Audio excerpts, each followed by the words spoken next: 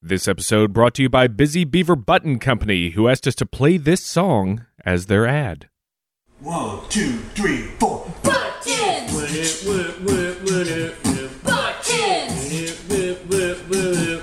Buttons! Buttons! Yeah! Buttons by BusyBeaver.net. For 44 years, the mad scientist community has trusted Tesla's Basement for the finest in mad science, quasi-science, pseudoscience, and even, yes, science. But as science tells us, everything must end, and right now, Tesla's Basement is going out of business! From the Big Bang to the heat death of the universe, everything must go! Everything is X% off, where X is equal to or greater than 50! So, for savings! Finest single catch, small batch, red mercury. Everything must blow. X-rays, Q-rays, N-rays, all your rays. Rays, rays, rays. We're selling rays for 4 more days. Tesla's Basement is not affiliated with Rays Rays, formerly the Beam Barn. From moon boots to rune boots, you can't walk away from these deals. We've got orgone boxes, orgone accumulators, orgone fans, orgone robes, and for Dad, orgone slippers. And if you're a federally certified orgone scientist, we have a full line of orgone research accredited equipment. Oil, Candles, robes, edible powders, unguents, stain-resistant linens, incense, lubricants, Waterbeds, adapters, leather persuaders, sound insulation paneling, mirrors, chimes, anti-inflammatory cream. inflammatory cream. Get them quick before they're all or go. We've got engines that run on water, engines that run on oxygen, and engines that don't run on anything at all. You're not going anywhere. rechargeable 0-point batteries, 2 for the price of 1. Divide by 0 for unending savings. We dare you. Eye protectors, 50% off. Eye damagers, full price. And check our clearance bin for scalar projectors, Dorsal inverters, Shrink/grow belts. Keeley engines, static transformers, Faraday cages. diathermy machines, ether farms, Aura readers. cloud seeders, backyard harp arrays, Front yard harp arrays. rooftop harp arrays, Not to be used on roofs. battleship degaussers, Spiricoms. EVP, DVD, and Blu-ray. extra heavy water. Old Jewish wine cabinets. All purchases are non-returnable. Some items may be electrically charged, radioactive, or haunted. So come on down to Tesla's Basement going out of business sale. The end is nigh. Tesla's Basement. Pick up a critical mass for a subcritical price.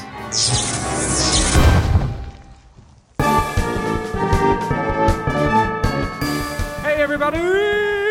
Hello. Hi. Wow. Flora, I didn't know where you were going there. Who did? I'm David Flora.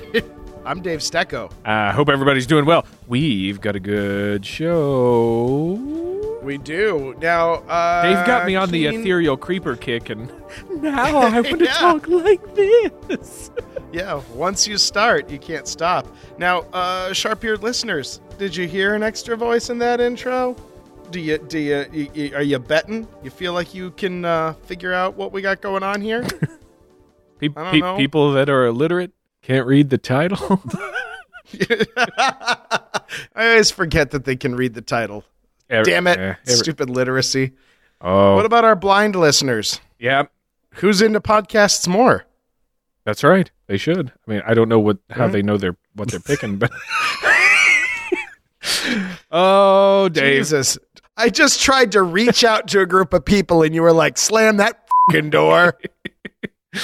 It's our pleasure to welcome back author, game designer, podcaster, and joy enthusiast Kenneth Hite to the podcast. Joy enthusiast. Who's not a joy enthusiast? What? Whose soul is so dead that they are not a joy enthusiast? Aren't we all joy enthusiasts? There Isn't are millions our out there. purpose in life to find the joy that we may enthusiast it? Wow. You know what? We had an episode planned, but I would much rather hear you Yeah. talk about this. Let's talk about finding joy. our bliss. That's right. Yes. Bait and switch, the listener. Reverend Ken Hite. Friends. Ken, how are you? I am good. I am enthusiastic, even joyful. Some might say. Wow. Yeah, I'm good. Wow. That is a rare product to be sold in these days. Yes, well, that's why I have it. Yeah, I've been hoarding it all this time. Sucks to be you, losers. An entire life of people going, Ken, why so glum? You'll see. Oh, wait. Just wait for it. Come a day. A day will come. That's right. But not soon. Cornered the market Oh, no. on optimism and joy. Well played, Ken. Yes. Well played. Yes. Yes. Now they will all truckle to me. To me! Did you just short mankind? Yep. He short sold them. And I am reaping the benefits. Nice. The blind are welcome, though. Well, yeah. All are welcome. I am working on the Fall of Delta Green right now for Pelgrane Press, and then I will be working on a fantasy game. I'll be editing that, and then I will be doing a write-up of 1600s London for Lamentations of the Flame Princess. So lots of good stuff. That is awesome. Yes. I mean, I will say it's kind of a dick move to be plotting the fall of Delta Green when you spent so much time getting hyped for the rise of Delta Green. That's how you got to do it, though. You got to have an ending. Otherwise, you're lost. Just wandering then all it's over the just damn Delta island. Green. Yeah. Wonder what kind of market there is for the fall of Delta Burke. I might go with that. I think it's a specialized market. I think it's a specialty market, but you could probably... Yeah, Ken, you spent a while writing... designing women. designing women game modules. I did design women, but I think that this may not be what we're talking about today. Yeah. It kind of is. We're kind of talking weird science. Yeah, we are. The sugar baker proxy. But not the Alrona grown from a mandrake root. Not that. No. No. No. Though that would be fun. I've got an hour on the Alrona. It's in case, Just in your pocket. That's right. Just here, just in my hip pocket, ready to go. Always ready, Ken. Always ready. The last time we talked, you mentioned Wilhelm Reich and orgone energy. So we thought it would be, fun to go more in depth on that. Maybe some other weird science that falls under the category of pathological science. This is something that I found when Dave and I were like, "Hey, what should we talk about in a broad umbrella with this?" And this came up as an actual thing. I've never heard of it before. Pathological science. It's a term that was coined by chemist Irving Langmuir in 1953 to describe research on subjects that are a bit outside the norm, farther than fringe science, bordering on pseudoscience. That's my breakdown of it. But yeah, and hey, spoilers. Some of this makes a run for and successfully crosses that border. that's true. The research tends to get off track of the scientific process and winds up in subjective town, where scientists start relying on wishful thinking, ad hoc excuses, and threshold interactions to support results they want. So while we probably could bash on Mr. Reich for a good solid hour, I figured we, would just bash on him for like 10, 15 minutes or so. well, maybe half an hour, but Okay. yeah, All right. we have some other stuff to sprinkle in, I think, to turn our gaze upon. But I think we should get to a few of these, like orgone energy, cold fusion, in-rays, red mercury, 0-point energy, whatever else we think about. Ken, do you just love this stuff? Oh yeah, it's all good. I mean, it's part of the big country that I have named Elliptony, where you can do elves one day and UFOs the next day and red mercury the third day, and it turns out they're all the same damn thing because Yeah. you can wind up blaming them all on each other. It's great fun. Just a big Train incestuous- crash of mentation is what it is. Where do you guys want to start? What should we start with? Should we start light? Should we start hot? What do you think? Let's just do it down the list. Okay. I've got a list. Ken doesn't have the list. I don't have the list. Yeah, well, I have nothing. You'll never get the list, I have Ken. no notes. I have nothing. Ken Hite needs no notes. The notes he knows are within himself. Just a simple, beautiful child. That's me. Ken is La Renard, relying only on his wits to protect him. All right, well, let's start with red mercury. I'm hunted for my brush. I'm sorry, what? Red mercury, Dave. What you want to tell us a little bit about? I would love to. Roher mercurial. Red mercury is a supposed highly explosive substance possessing massive destructive power. It's floated in conspiracy circles as a compound originating in Russia, or the USSR, more accurately, which can be used as a 2-kiloton yield explosive fusion device.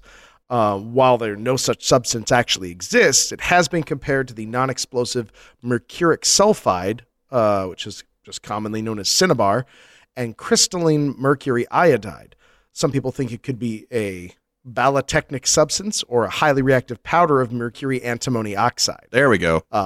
The long and short of it is that it is this mythically potent explosive compound that the Russians cooked up that we need to very thoroughly be on guard for at all times. Vigilant. And also, Be vigilant. Also, it's 1973 also. Don't forget that. You love your family. That's why nascent iodine is the only thing that can protect you and your loved ones. Yeah, so that's the long and short of it. And red mercury shows up from time to time. I think for the most part, it's a little played out now. Oh, no, that is not true. That is a lie. That is a filthy thank lie. God. I can't believe that you said that. Red mercury is a beautiful, it will always come back. Like Beauty and the Beast, it's timeless. The second half of that sentence was, but everything old is new again. There you go. Well done. And nice I feel save. like it is poised for a resurgence. It's resurged, buddy. It's resurged. Red mercury shows up wherever beautiful idiot terrorists want nukes. And it was showing up in... Like Chechnya? Like Chechnya. It was showing up in sub-Saharan Africa in the 1990s. It was showing up in Romania right after the fall of the wall. It was showing up in South America. And now it has most recently shown up in the markets of Syria. There is a thriving market in red mercury. If you want to show up and be the guy who sells fake nuclear material to ISIS, this is your day. And they have a system by which if you hold garlic in your hand, the red mercury crawls away from it. But if you hold gold in your hand, the red mercury crawls toward it. So they've taken it and added even more magic.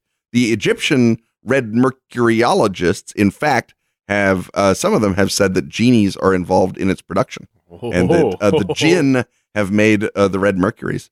Others, of course, know that red mercury came out of the American Singer sewing machines that were supplied to the Soviet Union during the American occupation, and that the Soviet nuclear engineers smuggled the red mercury out of the labs in Singer sewing machines. And so Singer sewing machines, honest to God, in Saudi Arabia were going for hundreds and thousands of dollars because, you know, it's like the golden ticket, except it's red mercury. If you find the Singer sewing machine that has the red mercury hidden in it, then you can build your own nuke and get your own caliphate.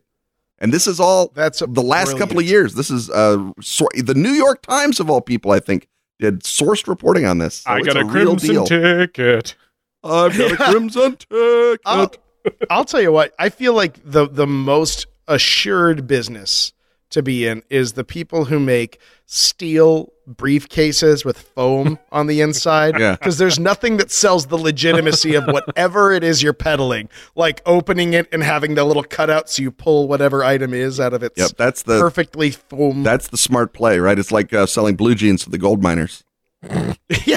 You want to sell those briefcases to all the smugglers and con men. Man, I think my mom has an old Singer sewing machine.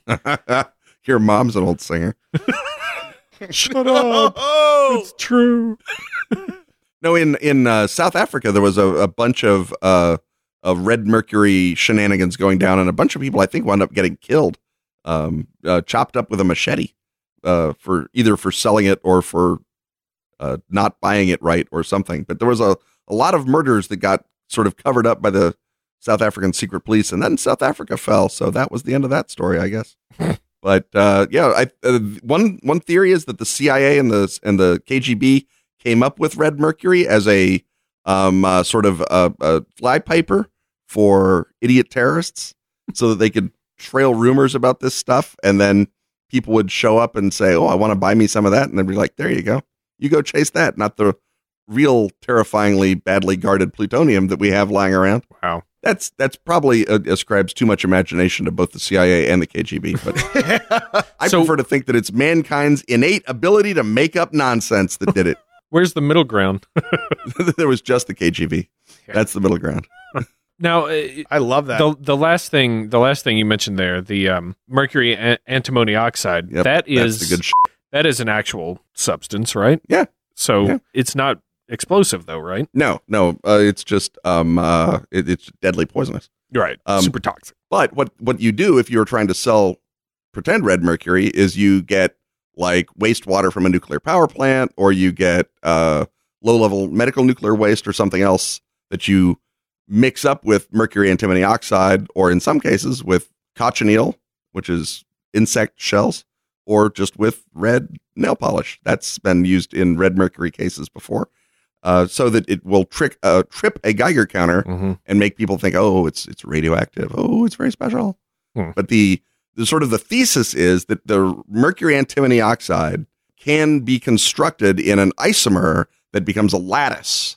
And within the lattice, it holds this incredible amount of proto fusion energy, and that's what's going on. Is that it's not so much that it's the chemical composition; it's the physical composition of the atoms that create this lattice, and that it was done in an experimental Soviet reactor, Right. and that's why the red mercury is so awesome. And it's in the red mercury that they're seeking, that we have yet to find, is in a powder form, right? That Usually, but it can also be in a liquid form, depending. I mean, the powder is one. I mean, since it doesn't exist, as long as you've got the line of powder, Right. it's in a butter. It's in the shape of a butter. And it takes a compression to set it off, Right, right? yeah, Some kind of like high compression pressure. Because again, you want it to be very hard to test. Right. Yeah. You don't want anyone to be able to like pull like the classic Coke dealer. They can't just dip a pinky in it and taste it and be like, Right, it's pure. good. That's good. That's red mercury. What'd you cut this with? More red mercury. That's fair. God, although Cochineal. I cut it with insect parts. If you were the guy selling it, like this would be my ultimate scam, is that you could rig a guy with explosives unbeknownst to him so that he did dip a pinky in it, taste it, and then explode. That's sort of that's. I think that's if Mossad gets into selling red mercury to people. That's what they'll do. That's their jam. Boom. Well, there you go. Maybe this is not for you. Maybe it's too red. Maybe it's too mercurial. No, give it to us. We'll pay everything. I don't know. This seems like more of a People's Popular Front for the Liberation of Gaza kind of a red mercury. Oh no, you did not. And then you walk away. Well, that's cool. I like that. Red mercury. It's great stuff because it takes good old alchemy and it brings it into the modern era. Oh, yeah. Right? I mean, this is what alchemists used to do. They'd go around and have their mysterious red powder that would turn lead into gold and give you amazing abilities as the ruler of your pathetic little country. Ken, I'm going to have to ask you to pump the brakes there, okay? We're not really going to drop the A word in this episode. Oh, I'm sorry. You're picking the pocket of a future recording. Oh, goodness. Ken. I would have just thought that you would have already done an alchemy episode. Yeah, me too. Yeah. Flora Yeah. wants to know what we're talking about. I was like, well, just make it up. But he was all like, no. Bring Ken on. Yeah. That's a time saver. to organize right my thoughts. Organize my thoughts. Nice all segue right. there, Dave. Woo! I'm going to get lost on the seg, though, and head towards cold fusion now. What? Oh. You have zigged when others zagged. That's right. I've zapped when He others sagged, have zopped. then zagged. Zip, zap, zorp. Zorp. A Zorp gun. Cold fusion is something that has been in the popular culture for a while. So this is the claim of nuclear reactions at relatively low temperatures rather than at millions Almost of degrees. room temperatures. Mm-hmm. The term was popularized with the work of Pons and Flashman, which gained tremendous publicity in 1989, but was irreproducible. Like you do. It would be a way to bring cheap energy to the world. That's the long and short of that. Conspiracies abound that the process is achievable, but that there is a huge suppression to cover it up because the globalists work is ongoing to discover a type of fusion that doesn't take the heart of a star to work, but it's not what we would call cold fusion. At least they don't want you to think that because they don't want to be ridiculed. Because that brand has been damaged. Yeah, exactly. Yeah, it's burned. Although, I mean, Just regular old fusion would be, pretty nice, right? And there was a sort of a pre-echo of the cold fusion, the Huemul reactor project that Perón's Argentina was supposed to be building. They had I suspect some Nazis, because that's what they had a lot of. And they were building a fusion reactor, a fusor, in Huemul Island in Argentina. And it was one of those deals where it's like, yes, Juan Perón, just give us more money and we'll have your fusion reactor any old day. Like Look alchemy. at these data. They're so promising. And then, they had a big dedication ceremony and sound of running feet. And this happens, on and on. And also, Philo Farnsworth, the guy who invented TV, came up with a fusor, a design for a fusion engine, but nothing ever came of that. And there's a whole bunch of weird nonsense about Philo Farnsworth and whether or not he was simply robbed of his invention by those bastards at CBS, or whether, in fact, he had built all manner of magical, wonderful things that, just never saw the light of day, thanks to one thing and another. Sounds like Tesla 2.0. I was just going to say, with an even cooler name, frankly. Yeah, Philo Farnsworth is a great name. Yeah. And I think he did get his invention stolen, but I don't think that makes him, I don't even know if Tesla was as Tesla as we'd like to think he is. Tesla was really Tesla, but the Tesla part is also pretty frickin' Tesla, if you know what I mean. I hear what you're saying, Ken. Yeah. What? Well, when you simultaneously invent the AC power converter and believe pigeons are talking to you, there's a lot of middle ground there to cover. Yeah, little gray area there. Can't touch hair. No. Spheres! Get them away! Spheres! But I'll say this, if you've lived your life in such a way that when you are portrayed in a movie, they pick David Bowie, Yeah. you did something right. Yeah, if David Bowie plays you in the movie, then you are in fuego, my friend. Yeah, you are on point. Now, isn't this the subject of the 1990s documentary with Val Kilmer and Elizabeth Shue? The Saint, the documentary. That's correct. Known as The Saint. The finally declassified documentary, which is also where I got my German accent. Isn't that what he was? What he ultimately was trying to protect her so she could bring to the world, or something like that?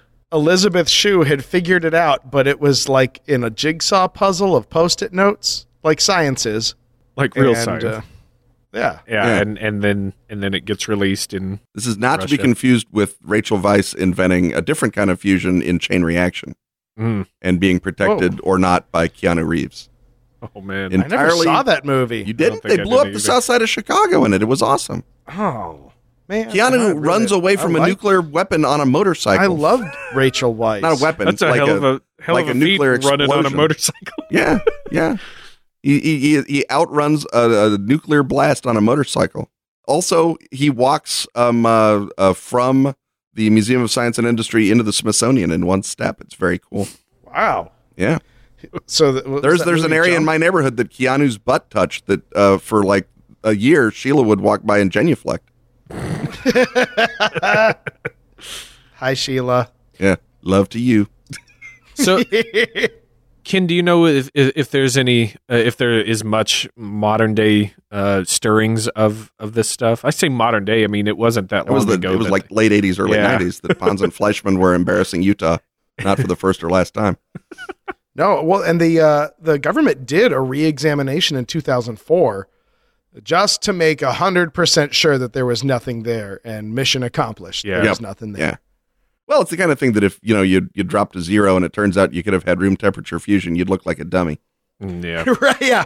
We could have had it the whole time. Oh man, that's my bad. We shouldn't have done that. No, I mean, I don't think that cold fusion I think it's like you say that people who've got various experimental or unconventional fusions are trying to shy away from the name cold fusion. Mm-hmm. And I'm not a physicist, but my understanding is for fusion, you pretty much need a lot of heat and a lot of pressure, and you can't have it without those things. But again, yeah, not a physicist. I'm a humanities nerd, other kind. No STEM for me. Humanist and this is just like I said. it's just a way to give energy to everybody. Is that what they're ultimately? Well, I mean, potentially the notion being that if you could have fusion power, then you've got super cheap energy with no waste products because its waste product is helium. And who doesn't love helium, right? Everyone loves helium. So, Yeah, I mean, but again, helium-3. a lot of that would depend on what the startup, materials are, right? The Kickstarter. Yeah. That's always the problem. You got to make it in that first week. How much you get on the Kickstarter? Yeah. But if the initial conditions, for the reaction are super expensive, then it won't be, too cheap to meter like they used to say about fission power. But, anything that makes more electrical power is good, right? Yeah. Especially if it's not filthy, evil, dirty, bad things. Right. That And we if hate. and if the byproduct can make us balloons. Right. Or Zeppelin's even better. There you go, Dave. Yeah. That's cold Yeah. fusion. Have your sources turned up any cold fusion, Dave? No. You're the word on the street. I've been hitting this red mercury beat, not so much the cold fusion. Yeah. Yeah, I asked a couple of people here in Iowa City, and nope, no cold fusion here in Iowa There's City. cold I and checked. confusion, but Fast. not the both. Yeah, there's confusion, but And not just cold cold. fusion. What else we got, Dave? Ooh, here's another fun fact of energy times. How about 0 point energy, which is the energy of a substance at absolute zero, which is to say what energy cannot be removed through cooling. Or how about a vacuum that is not really empty? Yeah, so to lay this out for you, take a vacuum, and that is supposed to be you remove everything from a vacuum. It's empty space. There's nothing in it. Well, that's not really true, because even if there are no particles, there are still fields in there. Let's say electromagnetic field would be, in there. It would be Or the interacting. fields of gold that Sting told us about. Fields of clover, Flora. Tell me about the fields of clover. The vacuum energy. You're in this is, Elysium, and you're not in a vacuum. You'll never get through it. Keep trying, Flora, because it's fun. a term for this is also vacuum energy, which is simply the energy that fields have when they are in the vacuum state, or when there are no particles in there. So there is still energy that is to be found even in a vacuum. It's postulated that this is the energy that causes the speed of light to have a limit by creating quote-unquote friction in the electromagnetic world. To achieve this state, if you cool a substance to absolute zero, nothing's moving, so you're not supposed to have energy from that, yet there is still just a tiniest measurable bit of energy that they find, right? I mean, that's the theory, right? That's the it sounds theory. like the luminiferous ether coming back again to Right. me, but that's all I know. Right. That's exactly it. It is. It does feel a little bit like the ether, because it is also something that they based Einstein's cosmological constant, which Einstein himself ripped back out of his equations, but then it's and stayed that way for well over 70 years. And then in the 90s, it kind of snuck back in the side door under a couple of different names. It's pork. The belief being that when you cool something to absolute zero, owing to the uncertainty principle, there is never a 0 point of motion in Because a you particle. can't measure it. Right. Right. Yeah. And the way that I kind of there's a couple of different directions people take this. One of them being that all particles are the result of upswells in this baseline 0 point energy, and that's where we see them. That's what we see, almost as though they are the crests of waves of a large ocean that we are not really aware Right. That of. particles are basically energy in motion. Right. That everything is light, fundamentally.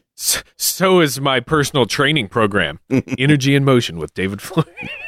Nice. Available on And so VHS. that's why you have It's CD-ROM. yeah only on VHS. Right. This looks a lot like Jane Fonda with Flora's head on it. It's actually a decent Photoshop job. Yeah. Oh, Flora. Yeah, Flora. Never looked better. Buns of steel. right. Stay tuned for Barbaflora coming as soon as our Kickstarter funds. Bosons of steel. So any day now, just waiting on that Kickstarter. So even when they say like the vacuum energy, while there are no particles, there is a wave-particle duality, so they would say that the waves are the ones that are contributing to this field, and that particles at any given moment can arise and then disassociate back into that field.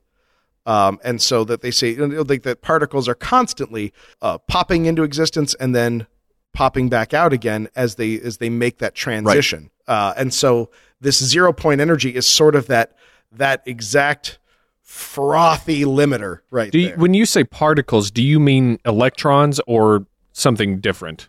Particles. Any kind of particle? You pick, man. Yeah. Okay. Bosons. Just clarifying. Sweet fermions. I mean, this is akin to that steady state creation that used to be the big deal. Remember back when there was the two versions of creation? We had the Big Bang and we had the steady state. The Big Bang was that there was a single creative moment when bammo, everything happened. And then steady state was sort of just every so often a little hydrogen atom gets burped out from somewhere, and then you got more creation going on. And I forget, I think that was Fred Hoyle came up with that one. But the card guy. But this sounds exactly. He was done coming up with the rules for euchre, and he said, "What next? I'm going to with physics." Watch the queen, guys. Watch the queen. Keep your eye on the lady. Now. Oh, lady gets you paid. I'm sorry, you found the muon. I think that this is sort of similar to that notion. And then I'll bet, though I know nothing, I will bet that the alleged dark energy flows into this nonsense. You know what? I completely agree with you. Our equations don't work, so let's make up pretend energy we can't find. Same deal with dark matter. There's none of that nonsense. Yep. That's all Azathoth or bees or something. I think if you look into it, you'll discover. So I think that I'll bet that dark energy meets up with this back behind the boathouse at quantum physics summer camp. Dirty. Yeah. Now here's a fun physical fact. I know a lot of this gets well, mathematically this and that. There is an actual physical proof of this 0 point energy. I'd like to see it. Liquid helium does not freeze at any temperature. It does not become a solid owing to its 0 point energy. Is that what it's owing? Yep. That's what I'm selling. You buying it? No. Oh. Yeah, that is a scientific fact. Yeah. Yep. So tritium freezes, but not liquid helium. Not liquid helium. Yeah. Doesn't sound right. And there's a little the asterisk there being that under atmospheric pressure. I guess that would be part of the ideal gas law that you have to account for. But unless you're Roger Goodell, which with the kids at home, that's PV is equal to N sub RT. There you go. There you go. Run with it. Don't say we never taught you anything. Sub arc T. Right. But I think this has gotten us away from secret Nazi experiments in anti-gravity somehow. Yeah, way too far. We have been talking actual science almost for the better part of 10 minutes. Oh, sweet Ken, thank you. Yeah, thank you. So the whole deal about this is, can we access this 0 pool of energy? Yeah, this pool of energy that is there, but it seems to be almost limited to our explorations. But if we could, then it would theoretically be infinite because it substrates everything. Exactly. Right? It would be like tapping into the ocean itself. Like in the ocean of all the universe. Yeah. So probably worth looking into. But despite what a few people have claimed, I don't think anyone has done it. Syndrome did a pretty good job of it in The Incredibles, but well, he was a genius, though. He was. He really was. Yeah, Nick Cook has a book called The Quest for 0 Point, which is all about your Nazis and their quest for 0 point. And then the U.S. government sneaking all the Nazis and their 0 point experiments off to America and hiding them. So if you are looking for the sort of the outer bow wave of plausibility on this, Nick Cook's book is pretty good. That's the only thing I'm interested in. Yes, bow wave. He was an aeronautical researcher for Jane's before he decided there was more money in writing nonsense books about Nazis. But what that means is that the candy shell around it is really good and verisimilitudinous. So I recommend that. Basically, his thesis is that certain interpretations of quantum mechanics that came out of Nazi Germany were similar to alchemy. Sick burn on you, Dave. Suck it, Flora. Suck it. Suck it. Suck it. It's happening. Suck it's it. happening. And I'm that forced to suck it then. and that these experiments were carried out in a cavern in Silesia. Building That is a made-up place. There's no such thing as a Yeah, cavern. is the cavern of Silesia just outside of Tirisleen? maybe. Did they Minus clear the Tiris. trolls out first? Yeah. What of the kobolds? They hold kingdom there. Yes. No, it's called Die Reise. It was actually a fallout shelter, or not a fallout shelter, but a war fighting command center. If they thought that they were going to have to pull back into the Carpathian Mountains to carry on resistance, but being Nazis, they half-assed the whole thing and it never got finished. But the bell, the Nazi bell, Die Glocke, was down in there making the 0 point energy. Surely we've done the Nazi bell on this show. No, We haven't. We have touched, but barely. Yeah. I'm touching it again. I'm touching Please. it, making it ring. Again, lots of stuff we could talk about the bell. But the notion being that the bell was fundamentally a chamber for isolating the 0 point energy and making a tap for it. And that's what they were using to power their UFOs and blah, blah, blah, and blah, blah. And that would send them back in time. Could do. It's a 0 point energy, man. Yeah, can do anything. Anything's possible. There's a little mirror on top of the bell that you can look back in time. It's pretty cool. I guess you couldn't look forward in time, or else you'd say, well, this, I'm leaving. Because we're all going to be taken over by Russians. Oh. But the notion being that the 0 point energy research that was done by the Nazis got zoinked up and taken into Kirtland Air Force Base, which is where a big part of the Roswell cover-up was mounted from, and lots, ironically, perhaps, of high-energy weapons research is done, including SDI research. So there you go. That's your secret story of 0 point energy, as told to / made up by Nick Cook. And I enjoy it because it's got everything. A little bit. Yeah. I dig it. Yeah. I'm really into that. Is there a love story in there? Could be. I don't know how we've gotten so far without doing Die Glocken. I don't know how I don't know. I don't know either. Every time I come on here, the world of the paranormal is endless. Elliptony encompasses all things. We're counting on it. Yes. That's the goal. I'm not going to do episode 200 and say, well, that was it. Thanks. Well, what did we get? All we the got dumb things, we're finished. We got like a review or a comment like 2 years ago that was like, these guys, it's painfully obvious that they've run out of subjects. We're like, oh man. We're like, you sad son of a bitch. And plenty of things are painfully obvious, but that is not one of them. black-eyed kids and shadow people. Yep. That's it. That's it. Thank Done. you. Good night. Evil clowns. That's it. That's our. We might do evil clowns. That's one our day. The Tempest. I forgot to tell you, We go out Flora, on that. We bury our staff. Ken's wife Sheila physically jacked me up against a refrigerator and asked me why we hadn't done evil clowns yet. Oh, I'm sorry. By physically, I meant emotionally. Yeah, that's what she says too. If the cops are asking, Right. If Ken has been not listening, walks into an emotional door. Had a fan of the podcast, Ryan Friday. You remember us reading stuff from him. He was in town one day not too long ago, and we got a beer together, and he was talking to me about evil clowns. Said there's there's more to it than just seeing them and thinking that it's promotion for the movie It remake. He's like, yeah, there's a lot of stuff. So that is definitely on the list. Hot topic. All right, let us move on. Yeah. All right. How about this? Now, this is something that I had never heard of before this episode. N-rays, which apparently René Prosper Blondlot claimed to have discovered a new type of radiation, which he called N-rays, which he said exhibited impossible properties and yet are admitted by all substances except for green wood and certain treated metals. However, during an attempt to reproduce the results that showed his N-rays, Robert Wood of Johns Hopkins University, ever heard of it? Sabotaged the equipment. Wood didn't believe Blondlot and had really discovered anything. When the experiment was performed, Blondlot's assistant claimed that he saw N-rays. Wood repaired the equipment but was caught.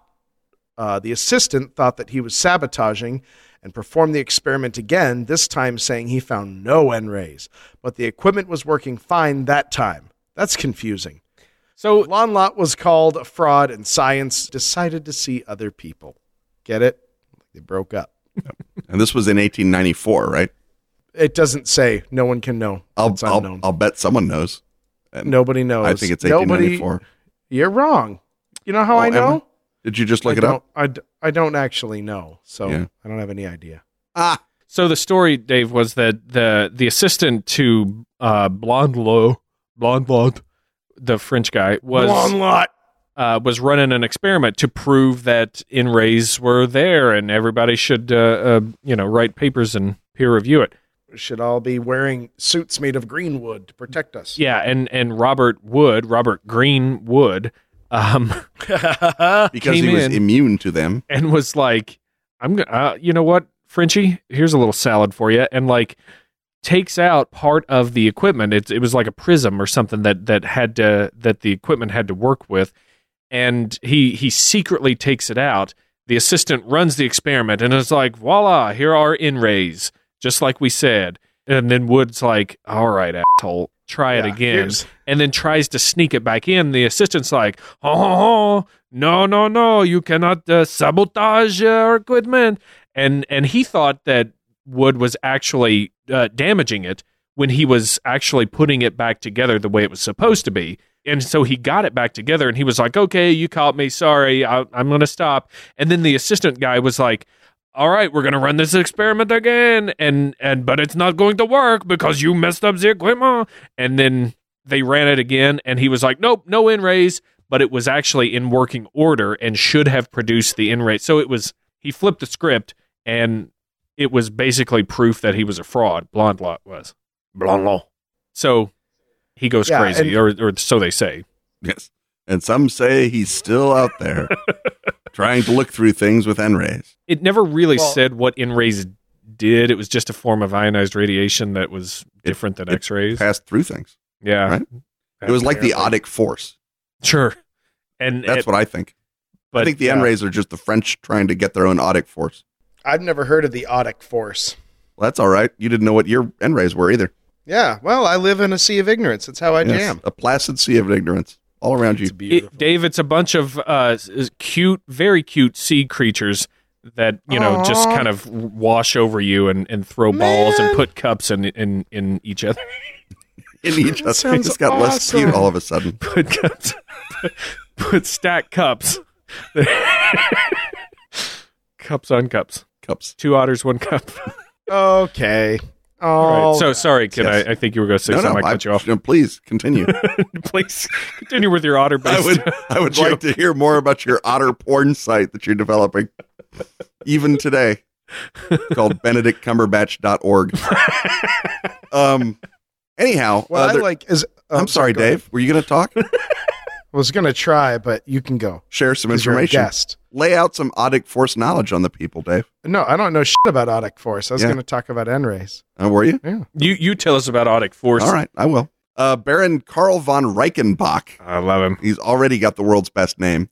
And what he wanted to do is find out what it was that made somnambulists walk. Right? So he's going along and he's experimenting, and he figures out it's some property of moonlight that makes somnambulists walk. And so he starts putting them in rooms with no windows, thinking that if they can't get touched by the moonlight, then they won't walk. But sure enough, they keep walking. So he figures there's something inside the moonlight that the moon emits a kind of a force, which he named Odd, right? Or the Odic force that awakens somnambulists. And then later he figured out that certain sensitives, among them the somnambulists, were able to detect Odic force in other things, so that they would be in cups or walls or whatever, and they could see by the Odic force and walk around by it. But some things wouldn't allow Odic force to go through, and among them was hemp. Hemp was apparently immune to the Odic force, or was opaque to it. And he had a whole big deal about the odd, and what he was actually doing was just engaged in a little folie-à-deux with a bunch of somnambulists, but that was fun. And the odd sort of just stuck around as one of those things that, you know, there was experimental data on that these somnambulists were seeing things, but no one really knew what it was. And then I think that the Blonde Lot was trying to sort of rehabilitate the odd with his N-rays. I think the N-rays were sort of a similar thing, that they were a property of matter that could be used to measure it and figure out its innate nature. In the same way, so that we may harness it. Yes, in the same way that you might imagine magnetism or gravity or anything else as an innate property of matter. That there's another kind of a field, the odic field, that the N-ray is a similar sort of a thing like that. And that's something that matter has within it, except of course for green wood and certainly some treated metals. And I think that green wood and the hemp probably have a vegetable quality to them that lets them stop both the things. That's just my thought, is that N-rays seem very much like the odd, but I guess that's just me. Dave, what were you going to say? As I read into this a little bit more, there's actually a really fun story about what led up to Wood going to visit Blonde Lot or Blondelot's lab. And as you're reading, did you run across the year? Let's see here. I'll find the year. Yeah, I want you to find the year. I'm going to see how far off I am from 1894. I might be a couple of years off. I'm willing to. Might you? I'm willing to be the bigger man and say that I might be. 18. Nope. There's a ton of years here, and none of them are for that. All right, 1903. 1903. All right. Oh yeah. We have a ruling from the judges.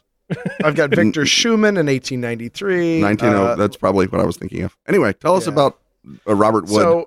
So Blonde Lot announced his results. The whole world wanted to duplicate these things. So a ton of notable physicists at the time tried to duplicate it, including Lord Kelvin, William Crookes, Otto Lummer, and Heinrich Rubens. None of them could do it. And Heinrich Rubens Michelson could, but Morley couldn't. I just made that up. Neither one probably could have tried. Rubens was actually asked to repeat the experiment by Kaiser Wilhelm II. And after weeks had to finally be like, oh, sorry, no can do. Sorry, Kaiser. And so they were kind of discussing amongst themselves, well, someone needs to go to this asshole's lab and verify that he's really doing something. And Wood suggested that Rubens go because Rubens had been the most embarrassed by it. And Rubens was like, nope. It would look better if you went because of all of us, Blonde Lot is nicest to you. You're the one he's actually replying to. You're the one he trusts. Go and break his heart. So I feel like there was a lot of bag holding. Everyone's trying to shove it off. And finally Wood was like, fine, I'll go. I like that. Yeah. So there you go. A little bit more fun out of that. Little human interest story for the N-rays.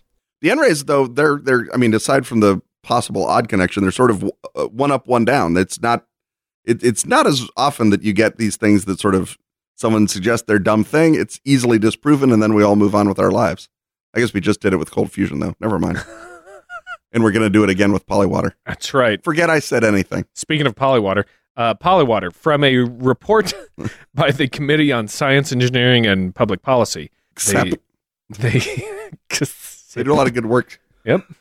In 1966, the Soviet scientist Boris Vladimirovich Dzhagin lectured in England on a new form of water that he claimed had been discovered by another Soviet scientist in Fedyakin, formed by heating water and letting it condense in quartz capillaries. This quote-unquote anomalous water, as it was originally called, had... AKA water. Had a density higher than normal water, a viscosity 15 times that of normal water, a boiling point higher than 100 degrees centigrade, and a freezing point lower than 0 degrees. Over the next several years, hundreds of papers appeared in the scientific literature describing the properties of what soon came to be known as polywater.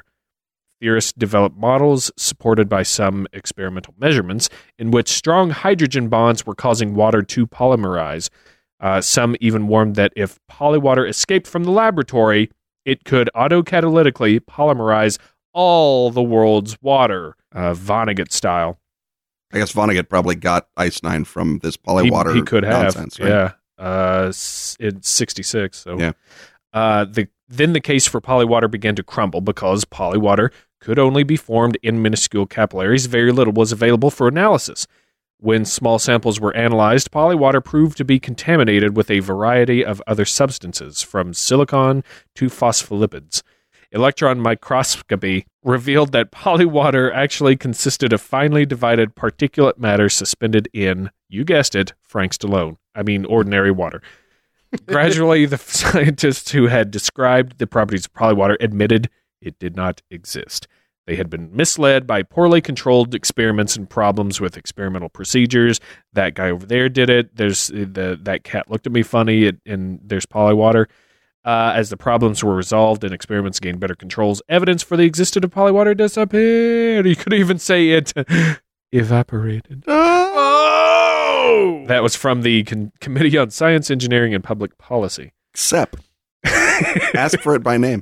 Ask for it by anagram. So, in scientific terms, polywater is just gunk.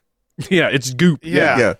It's just thick water. Nickelodeon had an excess of it in the 90s. Just, no one washed out their quartz capillaries very well. Yeah.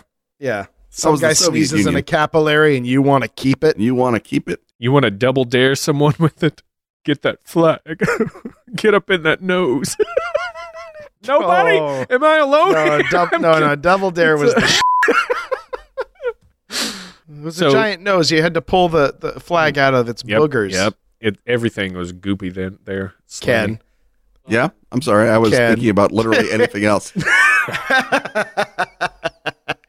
And Cat's Cradle is what we were referencing with the Ice-9, which was water that was solid at room temperature, but if it came in contact with any other water, it immediately, froze that water too. It converted it into that kind of water. Yeah. And so that would then set up a chain reaction that would cause it to solidify, thus freezing or solidifying all water everywhere, which is bad. Yeah. And sorry, guys. I've never read Vonnegut.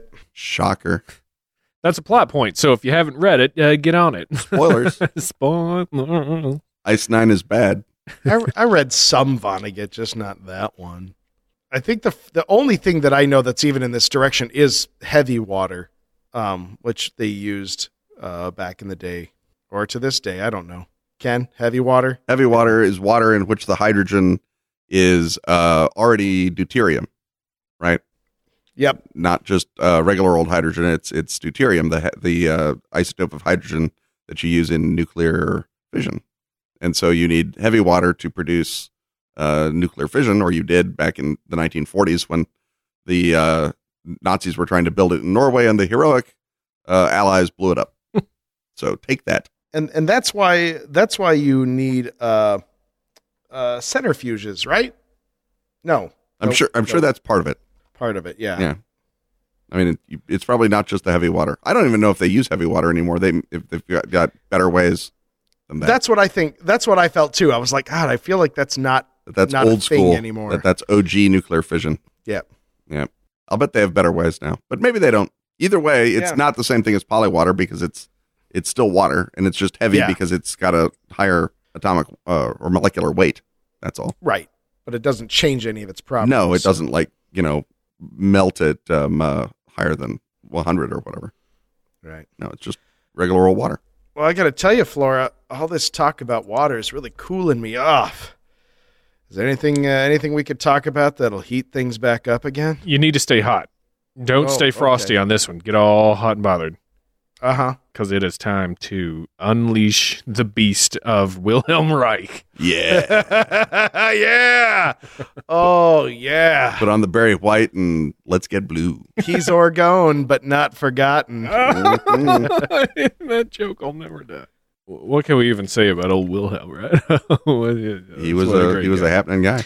Do you want to launch in for us? I feel like basically, we did this at the live show, right? A bit, yeah. Talked about him, but he was a Freudian, a hyper-Freudian, a Freudian avant la Freudian letter. Freudian freak. A Freudian super freak. And he believed The that kind you don't take home to mother? time you do take home to mother because of your interest in your mother and other things. But he believed that with Freud, that the libido was the key to all human interaction. And then, departing from Freud, decided to see if the libido could be physically measured, and not in the sense of, tumescence, but in the sense of energies. That is the best $5 boner word we have ever had on the podcast. That's what you bring me for. That's right. The show needs a little more tumescence. Let's bring Ken on. Oh, God. Alderman Yes, tumescence. it does. That's right. Tumescence and a side of chips and a Coke. So he believed that you could measure the energy that was created by the sort of coiling up of the libido. Because remember, Freud is basically believes that the human brain is a steam engine and it's all run by valves and pressure systems, because Freud was a primitive screwhead. And so Reich believed that this energy could be detected. And that is what set him off on his exciting path of trying to discover the energy of the libido, which he discovered was a bluish energy, or blue energy, that he named the orgone from a portmanteau, I believe, of orgasm and ozone, right? Orgasmic ozone. And that the orgone was also what made crops grow. And so that meant that it was up in the atmosphere, made everything get funky, and that it was all around us. And it was the beautiful blue of the sky was caused by the orgone radiation emitted by our very own sun. And beaming down on horny us, sun. our horny sun. And if you look back to the Greek myths of Apollo, obviously that checks out. So Apollo's just up there showering us with his love. Is that what we want to say? Probably not. Probably not. Yeah. But anyway, he got farther and farther away from sort of the psychological aspects of it and more into the socio-psychological, on the theory that if you could harness the orgone and build the orgone, you could unleash it on the community and improve the whole community at once by raising its orgone levels. And then, I mean, it would chill some people out. It would chill some people out. So he began to develop cloud seeding techniques, by which you would fly up and release orgone into the clouds, and the clouds would then shower their lightning and thunder and wake up the orgonosity of the atmosphere, and everything would be awesome. Because the ozone half of it, after lightning goes off, that's when your orgone is at its high point, right? It's been energized and jumped up a notch.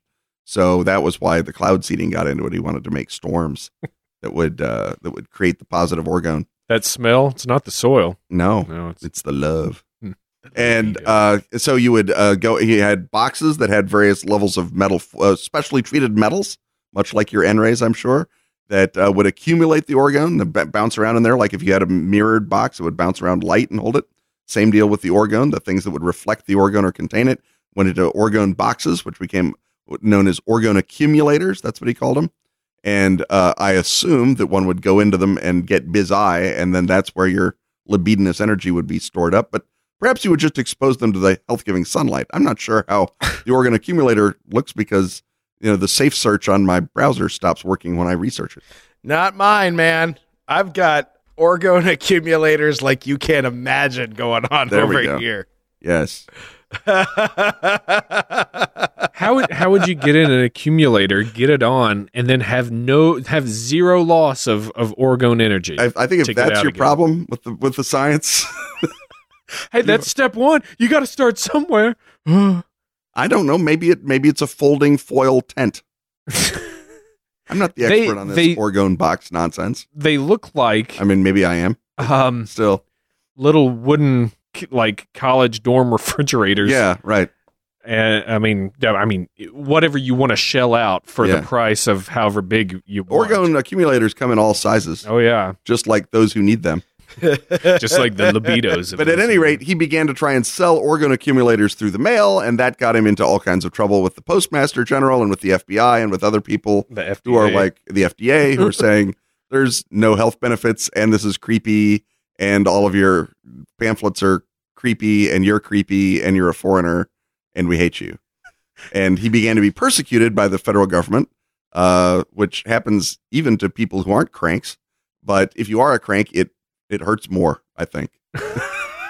Because you're You're already going to raise a bigger fuss. you already believe a bunch of nonsense. So believing that the federal government are like, messing with your brainwaves by releasing the detrimental orgone or the depleted orgone to get you is, I guess, the next step, right? And that's a They thing smashed all my accumulators. that there's a system by which if you deplete the orgone from the air, then you have a depleted orgone field, and that's bad, and that unchills everybody. That creates badness, and the notion being that this orgone depletion is one of the side effects of some UFO sightings. Yeah. Maybe he was onto something. Maybe something. Maybe it's sucked Maybelline. up all the orgone in 2016. Yeah, that's what happened. I think we know who that was. You know what happened is when Prince left, he took all our orgone with him. Oh Jesus, he was like a conductor. Yeah. Well, that's why he was purple. Actually, everything Prince owned was red. It's just that the orgone around him flowed through him and turned it all purple. Yeah, he was Doppler shifted. Exactly. He was so far down the orgone spectrum along the Orgone trail. path. The Orgone trail. Well done, Dave. Dave, you've got $1 million app. Right. Let's get on that. You have died of love and dysentery. You did not accumulate was actually enough. a Prince song. Yeah. He wrote that. It was on the Slave album, I think. Dysentery. Well, I've got great news She's for you never guys. satisfied. Why don't we have more orgonite? Little blue Corvette. So great news, guys, is that you can still buy orgone accumulators online. Well, thank God that the man has not ended this party. Yeah, what they are is metal shavings, some springs, a couple of crystals, all poured into a mold with I don't know what looks like clear acrylic. Yeah. And then you can get pendants, pyramids. If you throw the crystals in, it helps make the orgone energy more coherent. Yeah, like a laser. Focuses it. Like a laser. Here, That's just science. Let me see here. I want to pull up see if I can get a bigger picture of one of these guys for you guys to see here. There you go. Looks like something I bought in Taos. It is just metal shavings and shit in plastic. Well, In a little puck. that one of them looks like a pecan crab cake or something. Yeah, looks delicious. It's a deconstructed pecan crab cake. Our chef Basil is very proud of it. Yeah, some of them are Sort of the $20. Some of them are $16. So, but I want to know. Oh, you could spend as much as $125 on some of the larger pyramids to really get orgone going gone. Don't worry, Dave. You know, if you've got an accumulator, let's just say you've bought one. Yeah, let's pretend because I don't own any. Oh, these are so great. All that collected orgone could be shot all over, your plants, your wine, your significant other. You just have to get Watch a it, handy. Stan. All you have to do is get an attachment for it called a shooter, right? A shooter. A shooter, an orgone shooter. Like a salad shooter? It is not as complex. It is a tube and funnel that you stick in the accumulator. And what this does, let's say you want to accumulate some orgone, just stick like a chair in there. Put it in there for a little while, pop your shooter on there, i.e. a hose and funnel, and just like wave it at your boyfriend or girlfriend. Suddenly they're all sexified and you're good to go. Your wine tastes better. Coffee's not as acidic. I mean, I'm guessing. Yeah, probably. So Dave, you could get a shooter Orgone cold brew. That's right. You could get a shooter and an accumulator together. Oh my gosh! Well, I can do you one better. Well, wait. I'm not done. Oh well, I'm still gonna. You can This get turned into the weirdest QVC program ever. now zoom in on this. Get in on this. I want you to get real close here. You can get that was a QVC joke. Yeah. You can get a combo package. You can get both of them for. Well, let's say you don't want too much. Let's say you just need a shoebox-sized version. Dave, you get a shoebox-sized accumulator and a shooter for the low price. One easy payment, $535. You can't afford not to save. I'm going to hose everybody down with Orgo. That's right. Operators are standing by to laugh at you for believing in this shit. No. I got another great product here. Available only from Etsy. Right. I'll bet it's not only from This is it's handmade. Yeah. How about the Orgone gun? It is a literal like Walther PPK-esque resin gun with some crystals and some wire in it, so that you can have your very own shootout at the Orgone Corral. There you go. Look at that. Yeah. James Bond will return. Yeah, and the description is, whether you want to leave this in your car or your pocket, this is a great tiny tool for shooting those blasted chemtrails. Well, There you go. Well, That's right. The chemtrails are all depleted orgone. And yes, I am happy to see you. while some people use their finger to disperse chemtrails, the Orgone gun acts like a battery and adds pure ether energy shooting through the Tesla coil when you hold and point it. Oh, yes. Yes. Yes. She had a checklist and she went to town on Absolutely. Well, that's other orgone guns will not incorporate ether or a Tesla coil. People have picked up the mantle. The advancement of the colors were dropped, and then someone picked it up and kept running because the revolution has to continue. But they're still doing a lot of orgone. Yeah. It's kind of like Edgar Casey and it's the sort of desperately uncool weird that's still just going on everywhere. Yeah. It's like, somewhere people are still listening to Mantovani, there's still probably millions of Mantovani albums being sold. Same deal with Edgar Casey. Same deal with Orgone. It's all that sort of stuff that was like, people's weird aunt was into, and now there's just that sort of little subculture just ticking along in the sort of byways and highways of this great land of ours. That's what's great though, is you get these sort of, weird things. And at the time, of course, he was a weird European. He was all Freudian and German and sexy. He was a doctor. The FBI was going after him. He was a doctor who was inappropriately touching his patient. He was so good. And now it's just sort of, there you go. It's on your Etsy. I mean, what better than that, right? I like that about this sort of, not everything can be dark matter and Nazis. I like True. It's just a little harmless fun with chemtrails and blue energy from sex. Yeah. I think that's nice. Yeah. If your great big thing that you're bringing into the world is, hey, maybe we should be banging more often, I feel like maybe I should be in business with these people, right, because and I've got a sex holiday to sell. Exactly. And Boy. you should. This is a great branding opportunity, right? Yeah, we really should. I need to make some Orgone products for the upcoming Xmas season. Or at the very least, like a pamphlet. Yeah, I really should. I think I have to. I think that I'm on the hook to make Xmas cards. I think adding Orgone to Xmas is like adding Coca-Cola to Christmas. I think that, yeah, It's sold by polar bears. right, exactly. And Santa. Obviously, we love the science in this one. There's a quote by author Roger Wilcox. You ever heard of him, Ken? Yeah. He says, unlike Sir Isaac Newton, Reich was not willing to stand upon the shoulders of giants. He stood only as high as his own experiences would allow, and from this low perch imagined himself to be a lone eagle soaring higher than any other man had ever reached. Oh, that is awesome. Yep. Any final thoughts on Orgone, anyone? No, I loved it. Yep.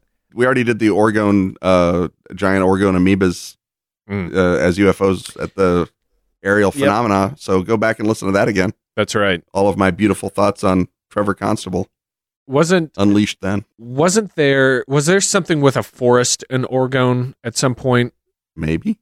Is if that's not sparking anything, then it's probably a pun that's floating around my head. Fighting in the Orgone forest. Yeah. I think That's may be, probably what it was.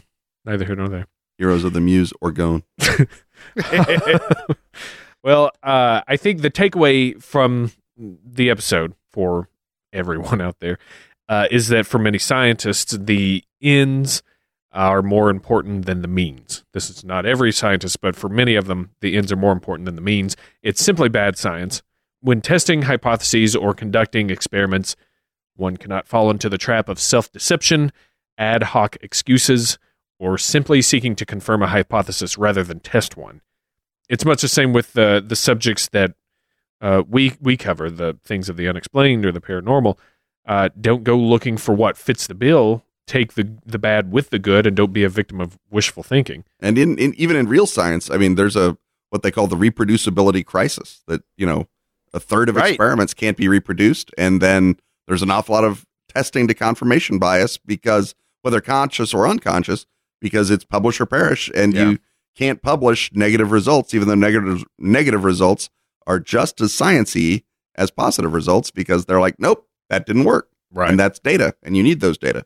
But that's not what is going on. And there's sort of an ongoing sort of slow motion crisis in the sciences, even in the hard real sciences, about this stuff, that they go and they look at these data, and it's like, I don't think that ever actually happened. And there's all manner of, sort of tectonic shifts going on. You feel almost like you're on one of those Kuhnian paradigm moments, but probably not. Probably just an example of too many people getting too many student loans. Just having to pay those off somehow. That's right. There was an episode of John Oliver that he talked about the bad science that's going on. It was pretty good. It relates to a lot of Facebook clickbait articles and things like that. Well, a lot of that is just bad science journalism. Well, because even there's good science, and it's just badly reported. But that is exactly what I was talking about with the water globules. Like the other scientists have found another state of matter for water. Oh, no, you just got my 10 cents. Mm-hmm. Dave, any thoughts? No, I enjoy this kind of thing. Like, what I hate is that once these things are out, they never go back in the bottle. And, that this is what doesn't become science becomes religion. And a lot of these things are still out there, or, for better or for worse, like there are still people making a ton of money off, or at least maybe not a ton. I don't feel like anyone's rich off orgone products. I think Big Orgone is trying to get you to say that, Dave. But, like you said, like red mercury, just as popular as ever. Yep. I feel like there is never going to be an end of cold fusion claims here and there, or that it was suppressed, or that it's one of those secret things. And so I don't know. Is this just the price? Is this just the cost of doing business? If you're going to have a lot of people earnestly working towards science, you're going to get some funky results, and some people are going to really latch onto them. Yeah, and the thing is that as society increases the prestige given to science, that increases the incentives to do bad or showy science or pretend science in order to hijack, or at least hitchhike along on that prestige. So it's sort of not just a cost of doing business; it's an inevitable cost of doing business. You can't really undo it, because the way to undo it would be to diminish science, which is not what anyone wants to do, even though these barnacles are themselves diminishing science. The trick is just make sure that everyone knows enough to know that, anything that begins with Freud is going to lead to nonsense, or, anything that says the government is covering up this whatever is probably baloney. Yeah. And also know the Nazis did not invent things, because they were terrible. They had ADD of evil. One of the best things in the whole world is the surveillance tapes that they made when they had Heisenberg and all the Nazi atomic physicists in the farm hall in England, and they had them all locked away. And then the Americans bombed Hiroshima and Nagasaki, and the news gets back to all these Nazi atomic scientists, and they're just dumbfounded that the Americans solved the problem that they had convinced themselves was impossible, because Heisenberg couldn't do basic algebra, which is hilarious. Ubermenschen my ear. And it's just them arguing amongst themselves about whether or not Hiroshima was real is just, you've never wanted to laugh in a bunch of Nazis' faces so much. Maybe Heisenberg was just a classic self-doubter. I mean, he came up with the uncertainty principle. That's right. He's like, I don't know. Maybe you can. Maybe you can't. Oh. I don't know. No one will ever know. How about that? He invented both the uncertainty principle and the imposter syndrome. He's really, I mean, no one gave him credit for it, because, he wouldn't, he wouldn't take credit. But he wouldn't show up to the medal ceremony. Yes. Well, there you go. That'll do it for Pathological Science and a very, very terribly experimented on nutshell. In a highly explosive, multiphasic, high energy nutshell. Libidinous nutshell. Oh, you know what? There was one other experiment that was done that conclusively proved the false existence of an entertaining pun. What was it? No, that was it. That was it. It's just words, and then I shout pun. So you're Everyone saying knows this is the It was format. one of now. those experiments that proved nothing.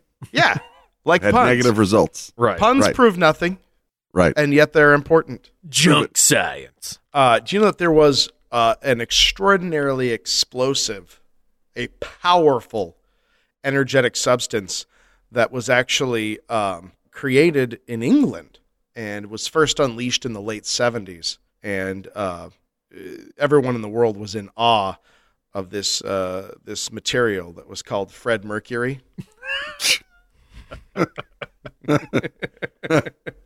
Nice. I always forget that there is no actual bar to go over. The bar doesn't exist. Yeah. Yeah. Nicely done. All right. I hate to follow it up with this one now. Yeah, that's as close as I've gotten in a long time to a good pun. I've got a gym, Dave, where you can work out and you take little amounts of toxic compounds to see explosive results, bro. Oh, yeah? Yep, it's called Shred Mercury. All right. That's extreme. Yes. Explosive results. Explosive results. All right. Okay. I've got one. It's a placeholder until I do a real one, but Aren't they all? aren't they all? Really? After his experiment with N-rays was so dramatically proven to be bunk by Robert Wood, Blondelot went on a sort of a self-destructive binge. I don't know if people know this, and wound up dancing in waterfront bars in Marseille. Oh, no. And there he sort of went into a destructive spiral. But somehow he was always able to, to keep a few francs together because, as it transpired, gentlemen prefer Blondelot.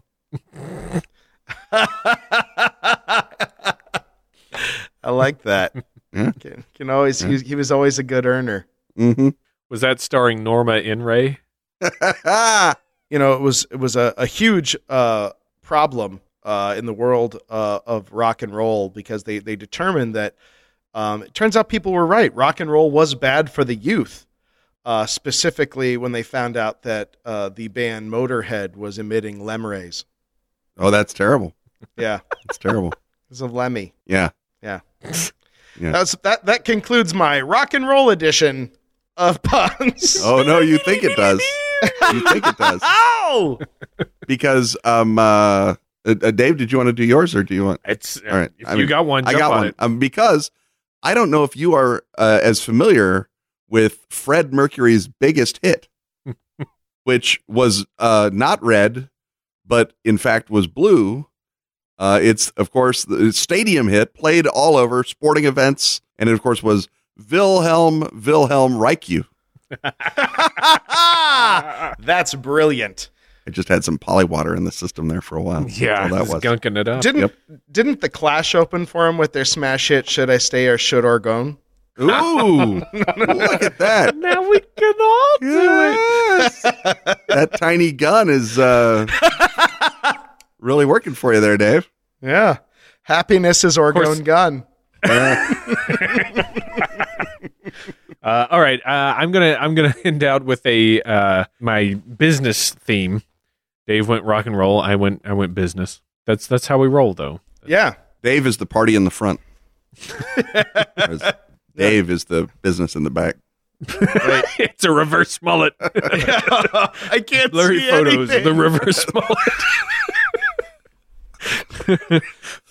By the way, the reverse mullet. I encourage you all to try it this coming Xmas. People will believe you as you walk away.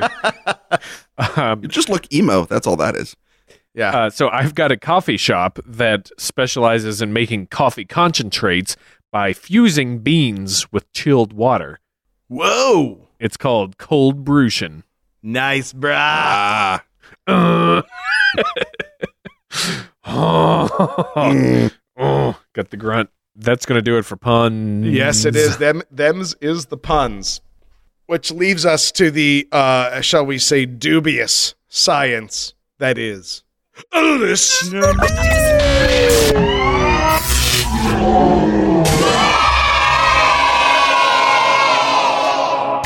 Flora, start us off with some listener mail. All right. I'm going to kick it off here with A.R. Foster. All right. Not the assault rifle Foster. Nope. He says, let's find a new nickname for me. As much as I love being called Automatic Rifle Foster, I feel like with the current political climate here in the U.S., I should be going with a name more in line with my actual beliefs. I'm sorry. So something like Actually Really Nonviolent Foster, or Arms Ready for Hugs Foster, or Asking Recently for a new nickname Foster. Anti-raccoon Foster. Artful Raconteur Foster.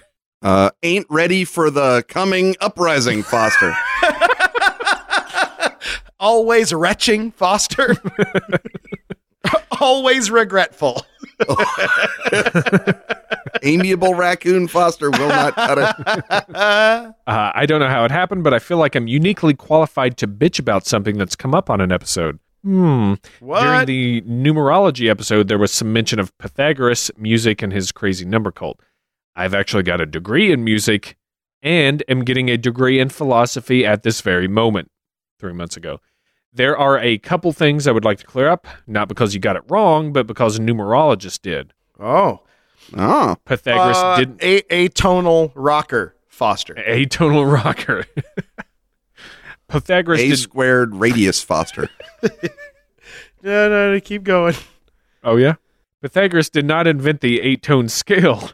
He did some work with modes in the Greek 7-tone scale, but he didn't invent the scale or the concept of modes. And modes were modes were always tough for me. I don't know why, but modes never stuck in my craw when I was studying it. The only mode I need is Depeche Mode. Am I right? Modes are in the simplest term variations on scales. Like if you're going 1, 2, 3, 4, 5, 6, 7, another mode would be 2, 3, 4, 5, 6, 7, 1. Right. And on and on. There's a different... I'm just going to say that Walt Disney seemed to think that Pythagoras invented the 8-tone scale. So who am I going to believe? Walt Disney thought a lot of things. Yeah. Toot, lot of whistle, people's plunk, Walt and Disney. boom. He made a darling cartoon to that effect. Toot, whistle, plunk, and boom. Yeah. Pythagoras did use a lyre to discover some mathematically significant points in music, specifically involving ratios. Is that the overtone? Let's see. Without going into the numbers, he identified paired what we now call all octaves, perfect fifths, perfect fourths, and unisons with different string length ratios, and call those perfect intervals, which is something we still use to this day. Just don't use parallel fifths. It's lazy writing. That was me. Okay. We can safely cite Pythagoras as the first old man bitching about music these days. Music these days. The work At this did, point, he's already regretting it, Foster. Yep. I mean,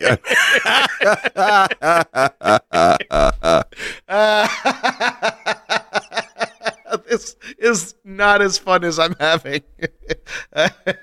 just finish your thesis on Pythagoras already, Foster. Yeah. Full. And then he says, if you want to hear some actual ancient Greek music, go to allmusic.com and listen for the Norton Volume 1. And you can find some for that. There's a lot of information here that always reliable information Foster gives us. So take care, everyone. Don't forget to thank a long dead ancient Greek for being indirectly responsible for the current U.S. American election cycle. Andrew, already regretting this decision, Foster, is how he signs off. He stole mine. Wow. Yeah. So thank you, AR. Appreciate you writing in with some... I always appreciate music theory, being a fellow nerd major. Nerd? Mm-hmm. Is that the word you were looking for? I'm looking for the word nerd. Thank you. Dave. Got an email from Chad. Chad. Uh-huh. He writes, thanks for all the great shows. You're welcome, Chad. Happy to do it, Chad. I think I speak for Dave when I say happy to do it. Chad writes, he's got a pretty great show suggestion. Turns out that there is some mystery in Davenport, Iowa, which is just about an hour away from me. I drive through it every time I go between my home and yours, Flora. Huh. But some artifacts that were discovered in the late 1800s. So I wouldn't mind looking into that some more. Go find them. Much like 98% of the family I'm marrying into, our friend Chad is a dentist. Oh, really? Yeah. I'll bet you $20 he knows Kim's brothers. Iowa's not that big a place. He is in Iowa then. Yeah. The dentists all get together. Yes, they do. So thanks, Chad. Thank you, Chad. Heard back from Echidna Duck. Hello, Echidna Duck. Heard of your show by way of the Miskatonic University podcast. Ooh. So thanks to them. Hey, Ken, have you ever heard of the Miskatonic University podcast? I've been on it, Dave. Oh, I was just checking. That's amazing. Yeah. I know you have. Because I don't think there's allowed to have any reference to Miskatonic that you are not directly involved with at some point or another. I am a professor emeritus of being involved. Perfect. Moving on. I really enjoyed the La Llorona episode, even if it took me almost the whole episode to figure out that your riding around searching for stories wasn't just a really long opening sketch. Yeah. Story. Oh, I mean, we didn't preface it. We just launched that rocket. As a fellow transplant to Iowa, I'd like to welcome Dave to the state. Woo! Take a tipple of some Templeton rye next time. Dave has that. Already have. Yes, indeed. way ahead of you. Here's another plug for the Haunted Bookshop in Iowa City. I was just asking Kim about that tonight. We were downtown, and again, it was already closed by the time we got there. So I might actually tootle over there tomorrow. And look at this. If you're ever in the fine city of Waterloo, feel free to hit me up. Oh, we'll physically hit you up with an arrow. What if we passed Echidna Duck at the Palmer Family Fun Center? Oh my God, maybe. What if Echidna Duck works the door at that's the saddest strip club in Waterloo with the gigantic loading duck? Here's a couple puns. Historians claim it was scientists who created the first artificial sweeteners, but evidence suggests it was actually ancient sacronauts, not astronauts. And then there's a George Sucralose sound, which we don't. Do we have a Sucralose sound? I don't know. Did I do one that was just very high pitched or something? Maybe. I don't remember. Well, finally, sadly, I do have a minor gripe about your numerology episode. As a lifelong resident of the Midwest and South, I can assure you that cicadas emerge from the ground every year. I'm listening to some right now, in fact. Folks like to spread the prime number thing around because, one, certain cicada species do have life cycles of 13 or 17 years, and two, people love to overstate the presence of all things prime numbery, Fibonacci numbery, and golden ratio-y in nature. Yeah, I didn't mean to say that, of course there's annual cicadas. It's not like no one sees them for 15 years and then we're awash in them. And also, 1 is a prime number. Yeah, see? There you go. So a cicada that comes out every year is still coming out on prime numbers, right? And I can't quite force myself to leave Flora's Fibonacci seashell comment alone either. Like the cicada thing, another bit of widespread misinformation, although it'd be cool in both cases if these things were true. Yeah, I feel bad about bugs are my jam. I did not mean that there aren't annual cicadas because, yeah, everyone has to hear their monotonous, shrill noise every year. But, yeah. You know what my personal theory is? What? Cicadas make it warmer. Oh. It's not the other way around. It's not methane. It's the friction from their little arms zipping back and forth, right? I like that. That's my theory. They're warming the atmosphere with their stupid arms. Yeah, stupid little arms. Because if you're out, you're walking around, you're like, well, this is not so terrible. This is all right. And then you hear the cicadas, and it seems like it gets 10 degrees hotter in that moment. Those trees all burst into flames. That's what metaphysically, but yes. Everything gets a little bluer. Yep. Well, thank you for writing in and offering info and calling us out, both. Yeah. Echidna Duck. Thanks, Echidna Duck. And yeah, we're gonna come up to Waterloo and hunt you with a bow and arrow. But don't worry, you'll be aware of it because you'll also have to pay for a ticket. I mean, you'll know Blurry photos promise when we come for you, you'll know we're coming. And then you'll get hit with a very soft marshmallow tip there. That's right. Thunk. Got an email here from Germana Solana. Hello, Dave and Dave. Hello. That's us. I love your show and just listened to the numerology episode. In refuting the subject and its origins with Pythagoras, you mentioned in the music of the spheres. I don't think this really is connected to Pythagoras in actuality, but there is a true sort of music of the spheres. The planets do let off a magnetic resonance that if we had ears that were tuned properly, maybe we could hear it on our own. As it is, and this is true, there are videos on YouTube that have these frequencies along with their corresponding planets adjusted in a way that we can hear them. Yeah, there is, as the solar wind impacts on the magnetic... magnetospheres. The magnetosphere of these planets, and you can hear them. And there's a lot of really cool ones. The satellites that go way far out, the ones that just rip by Jupiter, have some really cool recordings because it's eerie sounding. It's cool. So thank you, German Solana. There is, what's funny? Where we get that Pythagoras was talking about music of the spheres or celestial hums is from our buddy Pliny. That son of a bitch! He wrote of Pythagoras talking about this exact thing. So I think that's where we get this thought. In Pythagoras, according to Pliny, said that that each planet gave off a hum, but obviously we couldn't hear it. So I don't know if I would say it was the music of the spheres is not tied to Pythagoras, but if you believe Pliny, which as we have, why wouldn't you? Which we have gone over, you do have to take a very big grain of salt with stuff he writes. There could be a connection there, but yeah, interesting to know. And also, there's the notion that the planetary orbits were in crystal spheres around the Earth. Right. And so if it's a crystal, it's going to bing when you hit it, right? Yeah, or if you take that poly water and rub on it, it'll hum. like a musical harmonica. Right. I like glass rubbing harmonica. poly water. Rubbing it with poly water. Dave heard back from Giannis. Hello, Giannis. Howdy ho, guys. Might I start by saying there's nothing better, apart from that first beer and burger, than to emerge from 10 days of military exercises and find any one, but 2 episodes waiting. Bam. Here's some tidbits of Latvian paranormal lore. There's an incarnation of the old hag syndrome, the Letuans, which is said to be a spirit of a murdered child or possibly a dead witch or warlock. It's an entity that crawls out of a hole in the wall, tortures livestock, and sits atop you when you sleep, not letting you move nor sleep. Now here's the truly terrifying part. It's said to look like a young boy wearing checkered trousers. If that's not the stuff of nightmares, I don't know what is. I think this may just be an excuse that people give. No, this is the Lituanus. This is not anyone you know. Right. That's the young boy in checkered trousers atop me as I sleep. Wiggling your left toe is said to help bugger it off. Oh, goodness. Maybe an indirect reference to regaining muscle function, similar to when your arm is asleep. As far as general Latvian paranormal personalities go, the 2 I can name have already been mentioned. Rodiv, the EVP pioneer, and Leedskalnin. Yep.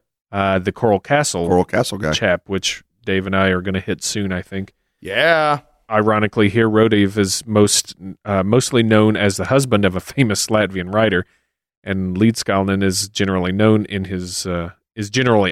his homeland. Well, he did all of his shit in Florida, so yeah, right.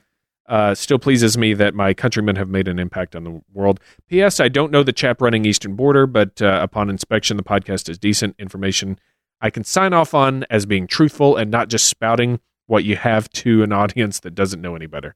Yes, there are more than 12 of us here. Yeah, Chris Stops. You got verified. Independent verification. That's what we've all been waiting for. Thank you, Giannis. It's not true until Giannis gives us the okay. I got one here from Justin, and he writes, Hey, Daves. Hey. Hi. I was listening to your episode on Rendlesham Forest, and I wanted to share my... Woo! This is more recent than I would have expected. Dave, we're going to climb our asses out of August soon. Yeah, no shit. Wanted to share my somewhat personal experience with that incident. My dad was stationed at the RAF Bentwaters at the time, and as a U.S. Air Force security police officer. He was the desk sergeant on duty the night of the first sighting and took the initial calls about it. Oh, shit! He has tried to keep his name out of anything associated with the incident and never talked about it until I asked him, having seen a show about it on the Sci-Fi Channel in the early 2000s. He does not believe that it was Sucralose sound. Is such a thing even possible? Yes, it is. Aliens? However, he told me that he believed it was some kind of Soviet stealth aircraft. Heyo. Anyway, I hope you find the story interesting. Love the podcast and look forward to it every week. So do we. P.S. As a fellow transplant to Iowa, they're all coming to me. Maybe we should do a show in Iowa. Yeah, no shit. Welcome Stecco to this awesome flyover state. Also, if you ever find yourself in Des Moines, drop me an email. I'd love to hit a local watering hole. I would love that. My betrothed's family is just outside of Des Moines, so I'm in that area fairly often. So that'd be awesome. Thanks, Justin. Thank you, Justin. Heard from Pickle Feet Pumpkinton the Third. I love the name. Just listened to a podcast about the Rockford haunting. And it said that haint blue is a paint color used to ward off evil spirits. The shade of blue seems to vary depending on what area you live in, ranging from dark to the palest of sky blues. Thinking about it, blue is a traditional color used in numerous cultures all across the world, from Moroccan tiling to Mediterranean homes. Makes me wonder how far back in history the haint can be traced. Yeah, the old haint goes back a long ways, I bet, in different things. It's not. Yeah. It may be called Le Haint in Morocco. Loving the show. It reminds me of the Fats Waller song. I don't stay out late, don't care to go. I'm home about 8, me and my radio. Ain't misbehaving, saving my love for you. Oh, Flora went full Satchmo. Thank you, Pickle Feet Pumpkinton the Third. Yes. I keep wanting to throw a G in Pumpkinton, but there's no G. Pumpkinton. It's not Pumpkington. It's Pumpkinton.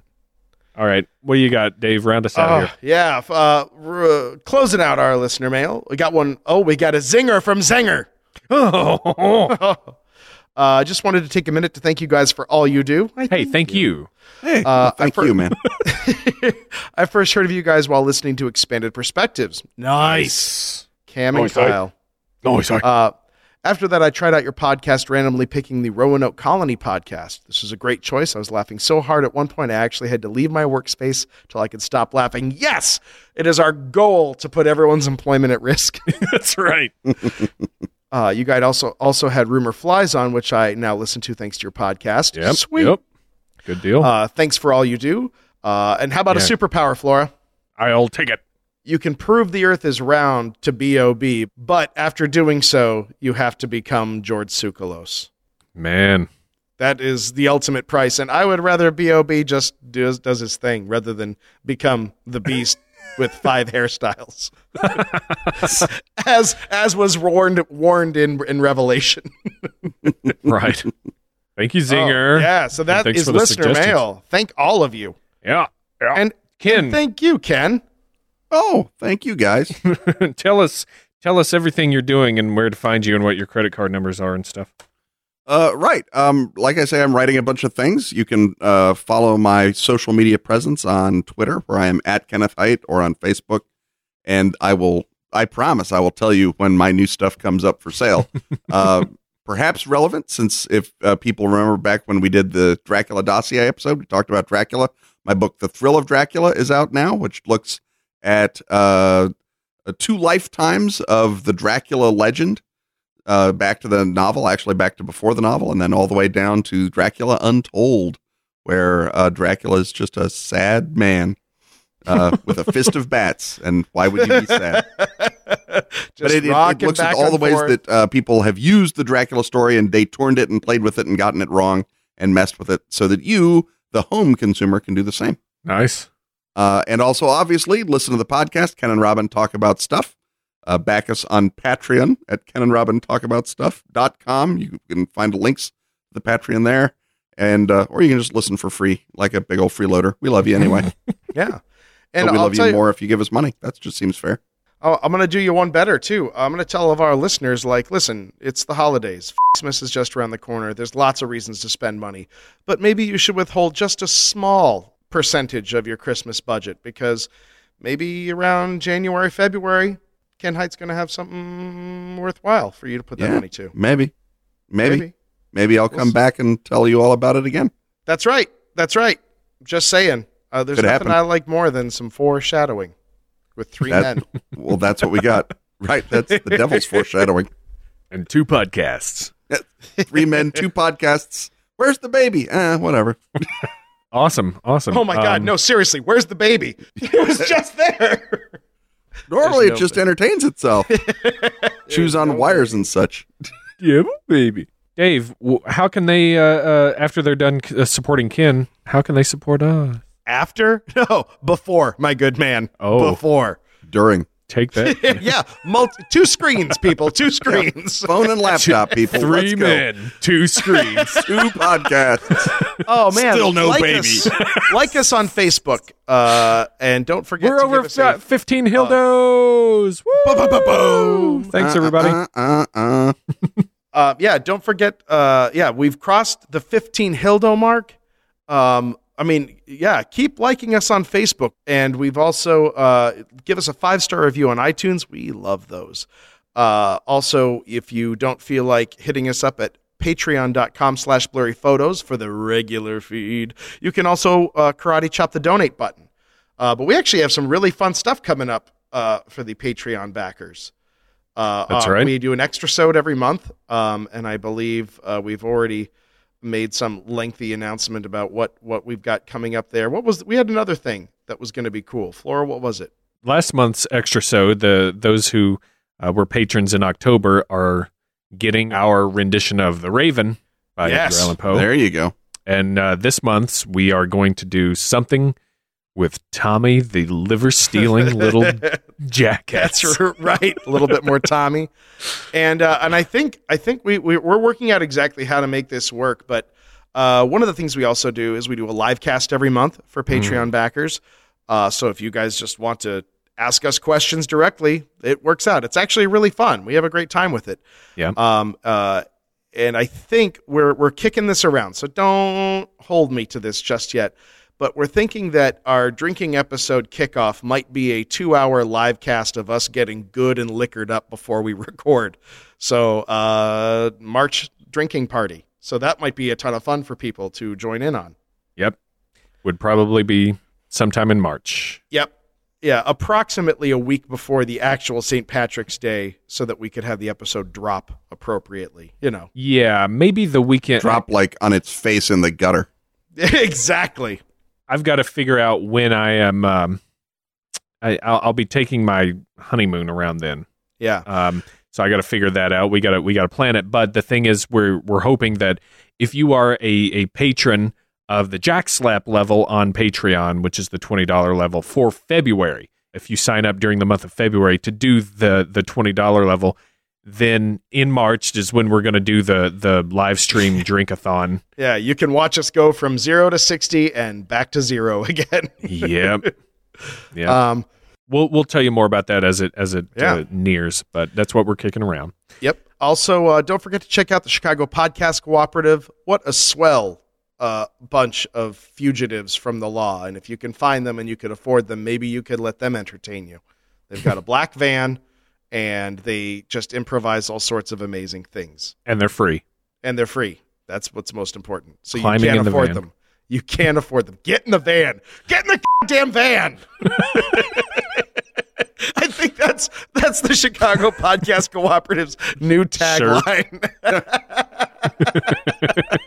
That's really putting the Chicago in Chicago Podcast Cooperative. It sure as shit is. And also, you know what? The holidays are coming up. You're going to be traveling around. You probably have to deal with family members you'd rather not. I mean, that's just part of the package. So wouldn't it be better to be like, I gotta learn more about King Arthur. I'm so sorry, Aunt Beatrice. Get yourself a free audiobook from Audible, audibletrial.com/blurryphotos. You get a free audiobook, and that is like hours of I don't have to talk to or engage with which could be invaluable to you.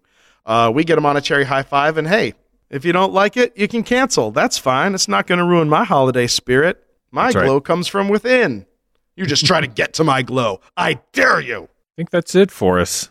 I think the business is, I mean, obviously you can always go to our store if you want some merchandise.